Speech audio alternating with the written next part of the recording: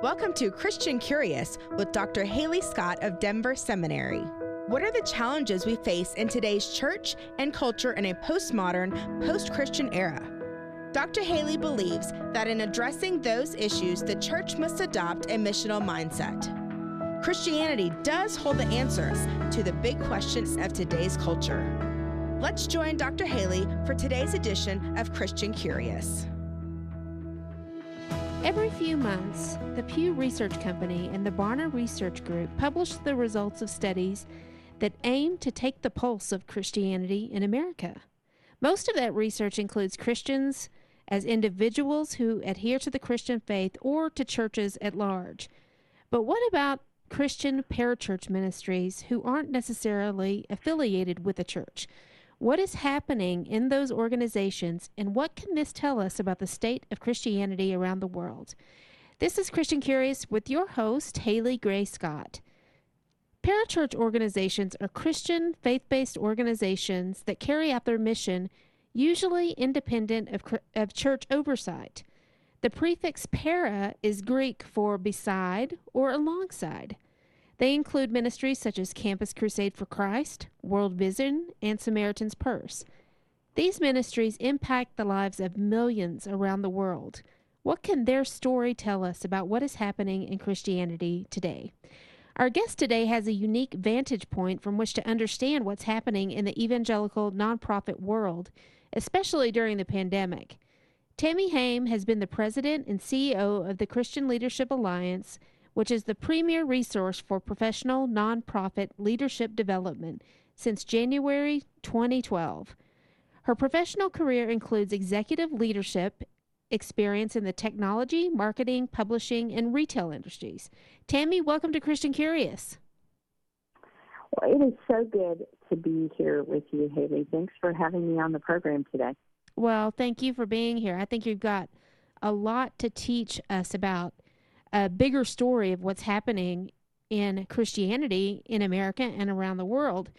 And so for those who may not be familiar with the Christian Leadership Alliance, can you tell us a little bit about the mission of CLA and how many organizations are affiliated with the Christian Leadership Alliance?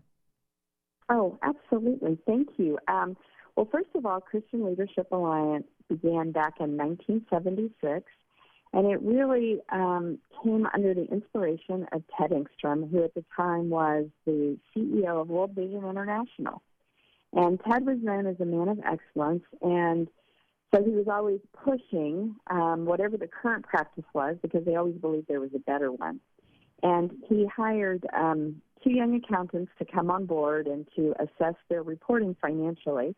They came back, they offered to do what they offered up what they thought they could do that would really help the ministry. And, of course, Ted said, let's do this. And it was a transformational impact for World Vision International, because in the resetting of the financial structures and the reporting, they were able to measure impact outcomes. And as a result of that, they made the changes, and it opened up the data that was necessary to capture the imagination and the generosity of high-capacity people. And Ted was so excited about it, he charged them to go and gather leaders and to share the best practices of what they did at World Vision International so that everyone could benefit. And that was just the kind of man Ted was. Well, they got 20 people together in L.A. in the old Rogers Stadium, and they shared what they had done. And then they asked the leaders to come and bring their own best practices, right? What are the good things that you're doing? Mm-hmm. And Haley, that's the essence of Christian Leadership Alliance. And we've been doing that now for 44 years.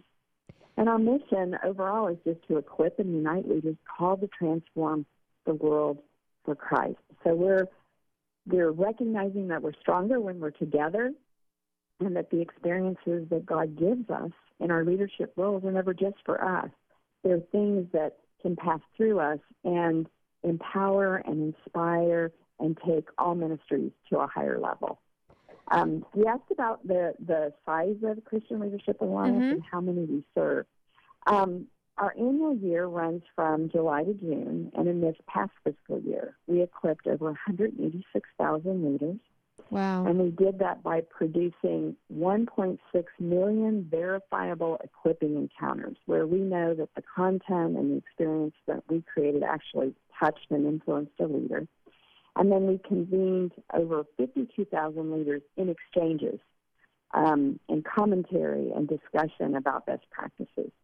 At the core of the community, we have approximately 1,200 organizational members of the Alliance, and they all stand for investing in each other. The thing that I love most about the community is they put their egos and their logos at the door, Mm-hmm. and they come in and they say, we just want to share richly from the abundance of what God is doing in us and through us, that it might inspire you or trigger new ideas and innovation within your ministries. You know what I love about the Christian Leadership Alliance is something that's missing, I think, from the evangelical church. The Christian Leadership Alliance is sort of a unifying organization where Christian parachurches who might otherwise be competing with one another for donations or any kind of financial gifts, that this the Christian Leadership Alliance is this unifying presence that we don't really have in evangelical churches. I think a lot of that comes from the fact that everything that we do, we base on biblical perspective. So our ministries understand God's ownership and their assignment in His plan. So they see themselves as steward leaders, and they know that they bring the best of what they have. They trust God to lead and guide them, and they also trust Him for the outcomes. And this whole idea within the Alliance is, if you think about the members, but it's a wide variety of different kinds of ministries, at some point they are all out to meet a very deep human felt need. Yeah. And at the point of meeting that need, it opens the door that they can share the eternal hope and truth that's only found in a saving knowledge of Jesus Christ. So in that mission statement, transforming the world for Christ, that's what we're standing for. We share that same outcome. And so it makes us not competitors, but truly allies in this, because there's more than enough. I mean, the Scripture tells us the fields are white for harvest, but the laborers are few. There's more than enough work, and we know that God is the God of provision, and He will fuel that He has ordained. And so there's more than enough to sustain the work of these ministries and for God to accomplish His plan. That's an incredible perspective, and one that I think that the evangelical church can look to as a presence that we can replicate in some way, possibly to unite evangelical churches. I think it's incredibly important. When the pandemic hit earlier this year, I'm curious to know, from your perspective, what was the first thing you noticed about how ministries reacted? And did it vary from state to state or country to country? Yeah, that is such a good question. I would say that I don't know that I could put a geographic tag on it and say this is really what it is. I know that there were many ministries within the Alliance that were kind of on the front line of the crisis. I mean, when you think about it, when there's a crisis in the world, when relief comes, you can always find nonprofits rallied to meet that need, right? So there was, for instance, I think of the homeless. I mean, their vulnerability in a time of a pandemic. So a lot of rescue missions or the Salvation Army, I mean, they were on the front lines of doing a lot of good work there. In fact, the national commander of the Salvation Army, I was having a conversation with him about, they were all hands on deck. And he said, it's times like this that we get to be our best, that we're really fulfilling our mission and purpose, and that really we spend all our time training and equipping for times like this. Yes. So I think there was a variety of difference. The thing that I think was probably uniform is that we were experiencing in the cycle that we go through in anything. We were all doing ministry as usual, right? And this is what we do, and this is our process. And then crisis hit. And it threw many of our ministries into the state where they had to begin to think the unthinkable. that they were looking for a breakthrough, like, okay, what do we have to do different? I mean, how do we adapt to this situation, the things that are happening? And for many, it opened the door to create a new reality that came quicker than maybe what they ever imagined it would. And I definitely think, Haley, that God accelerated digital competency across all ministries. And that was even very clear for us at Christian Leadership Alliance. We had a glimpse of what might be possible, but we saw it become a new reality as ministries were figuring out, how do I make this adjustment? You know, pivot became the word of the month, right? Or the first 2 months, I think, of the pandemic, that people were saying, okay, I have to adapt. And in that adaptation, they also had to have extraordinary dependence on God. And even today, if you think about it, I mean, we get a little hope because there's talk of a vaccine. You know, we see cases going down in some areas. I mean, there's a lot of things that might be encouraging, but we still don't really know. But what we do know is that God's in control and God's in charge, and he has this here to fulfill his purpose. So it causes our dependency to grow. And I think when our dependency on God grows, his ability to do more things accelerates. You know, there's nothing like a crisis to bring into stark relief our calling on our life and our dependence on our faith. And so I can see how this crisis enabled us to start thinking deeply about what we believe, what God is wanting us to do, and how can we adapt to changing circumstances when we don't even know, really, we don't have enough light for the step we're on. You know, just this morning, I tumbled down the stairs because there wasn't enough light for me to see two of the stairs had blended. And it's sort of like that. The crisis enables us to see exactly what is important, what our faith is, and how we can start to impact change and meet the needs of the people. Well, I think sometimes it comes from that step of faith. I'm glad you're okay. And that's a perfect analogy, but I think of falling down the stairs. For me, I felt like I've been on the edge of something that I can't see beyond because the fog is so thick. Right. But in the distance, above the fog, I can see like this little mountaintop, and there's somebody waving the flag. Like God's saying, I'm here, just trust me. That's a great and image. It's the courage to take the next step. And I think sometimes it's taking the next step. I mean, we fret about things in the past, and then we have fear of the future, and it paralyzes us in the present. And God's saying, no, move. I've entrusted you with this time. Trust me. And so we take that next step. And I don't know if your listeners are used to or have heard of, I'm sure many of them have gone through the old Bible study with Henry Blackaby, Experiencing God. Yes.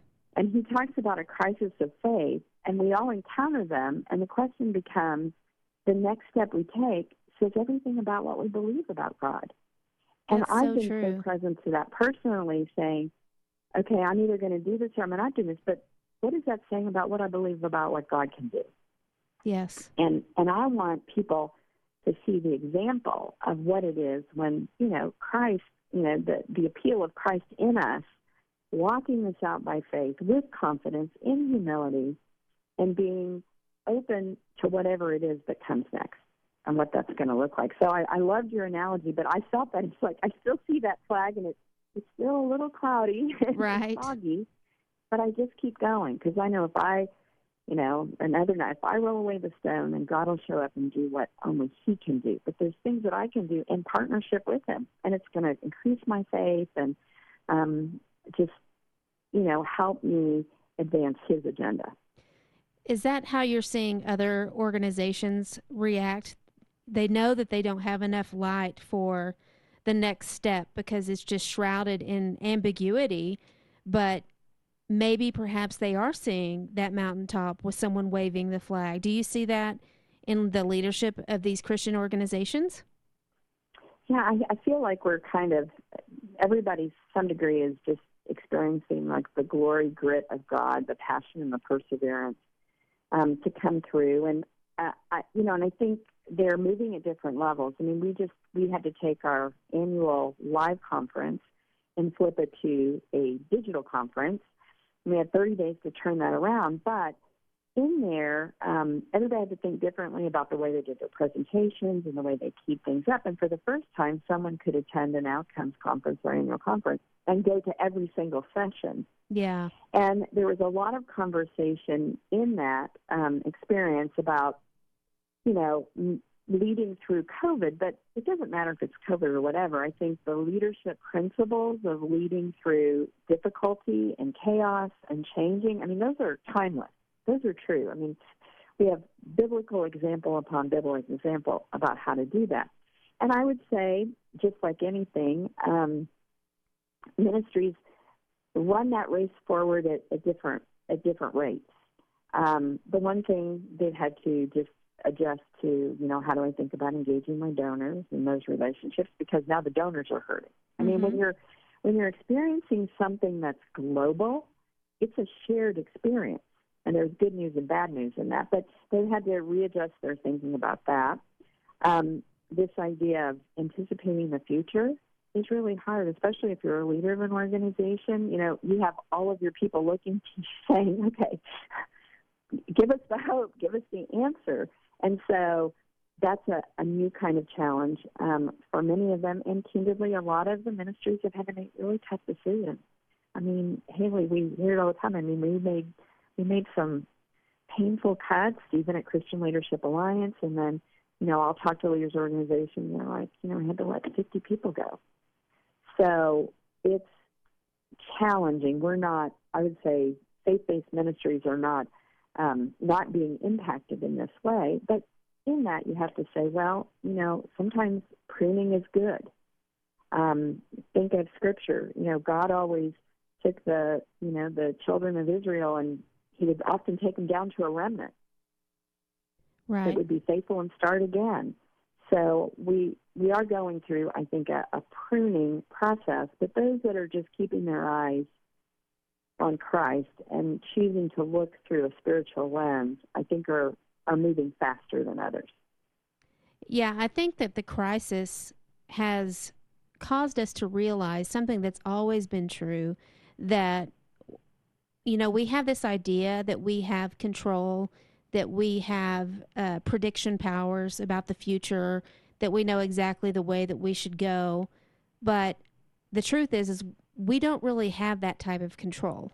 We can make guesstimates on what's going to happen in the future, but as leaders, we really have no control over the future or what steps we will have to take.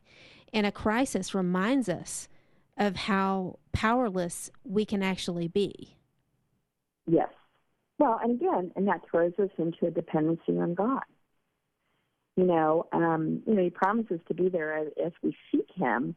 And sometimes we get into the patterns of leading, and this is what happens. And I would say ministries are always praying over their plans, but then it comes to the point of execution. And some are more diligent than others in praying for God's hand in every step of the execution and the details. Mm-hmm. And those kinds of things. But, when we go back and we're just like, I don't even know which step to take next.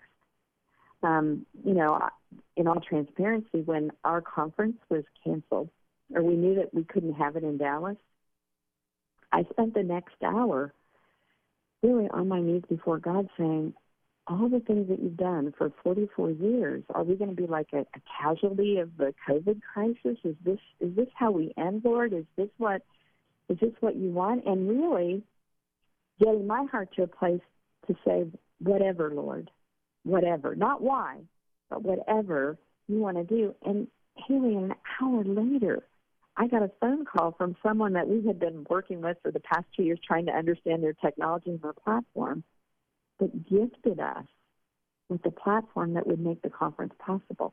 God answered the prayer when I was on my knees not knowing, before I even knew how to ask. And that's, when you experience that, you just don't ever want to not be in that place, because God's plan's always best. his provision's always best. I mean, that's when he shows up, and candidly, he gets full credit for all of it. That wasn't me. That was him in that moment. Now, it strengthened my faith. Well, I think that's provided. It's an important movement in your own heart to move from the question why, which is my favorite question and has been my favorite question since I could talk, to whatever. That is a huge movement in heart and spirit, to be able to position your own heart and your own attitude towards whatever God has for the future. It's a big movement that happened in that hour. And the leader has to move there, because no one else will move there until the leader moves there. Yes. You've mentioned... So it's part of the responsibility. You've mentioned before that, God is doing epic things during this pandemic, but Satan is distracting us. And I'd love to hear you unpack that a little bit. How do you think Satan is distracting Christians during this period of COVID? Well, COVID in and of itself is kind of a distracting thing, because early on, we knew so little about it, right? Mm-hmm. And when we know little about something and then we see it consuming things, obviously that creates a ton of fear. And fear is deadly. So I always say that fear and pride are the two arrows in Satan's quiver, and it has a lot of different nuances to it. But fear truly is paralyzing. That's what I was just going to say. It's paralysis. It stops you. So he stopped. So what a great game plan to just stop the work of ministries, because, okay, we just don't even know what this is or how we fit in. So everybody is on pause. And so that slows down God's work, and it kind of advances that, because, fear, again, can be very contagious in the way that it happens. And so there's the fear of COVID, and then it's followed by the fear of how do we survive. It's the fear of, then the economy goes, and then things get shut down, and it's like, okay, how's that going to impact people that have generously supported the ministry, and where are they? Or, for us, we're in the midst of that. And again, we have a conference coming up, and people aren't thinking about attending a conference in spring right now. So things slow down, and you're like, okay, so the economy. Again, what does the Bible talk a lot about? It's like money.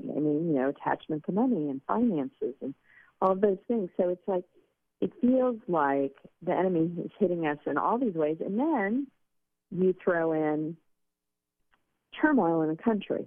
Right. Cities on fire.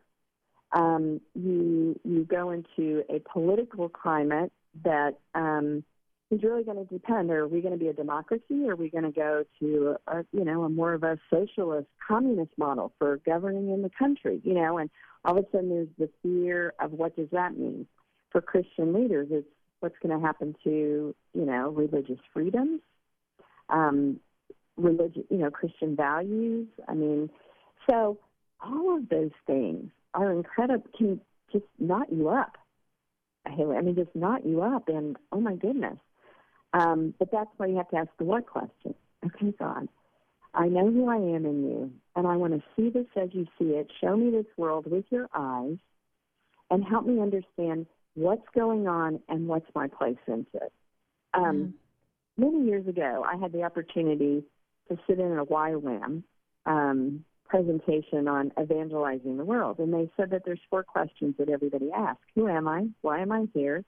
What's going on in the world, and how I make a difference in it? And I think what we're all experiencing right now, people are, whether they're of faith or not, they're like trying to find answers to those questions. The epic work of God, Haley, is that they are so ripe for the gospel. Yeah. More and more people are coming to that saving knowledge of Jesus Christ. People are saying, I'm going to follow him. Now, that doesn't get publicized. That's definitely not what's on the news, but it's happening. When we get stories about the fact that Christianity is like spreading like wildfire in Iran, you sit up and you say, but God, only God, right? Yeah. So, and the fact that we don't get that information, believers. We get, yes. assaulted with studies that show that Christianity is on the decline, but we don't hear about the stories where Christianity is spreading like wildfire in some of these countries.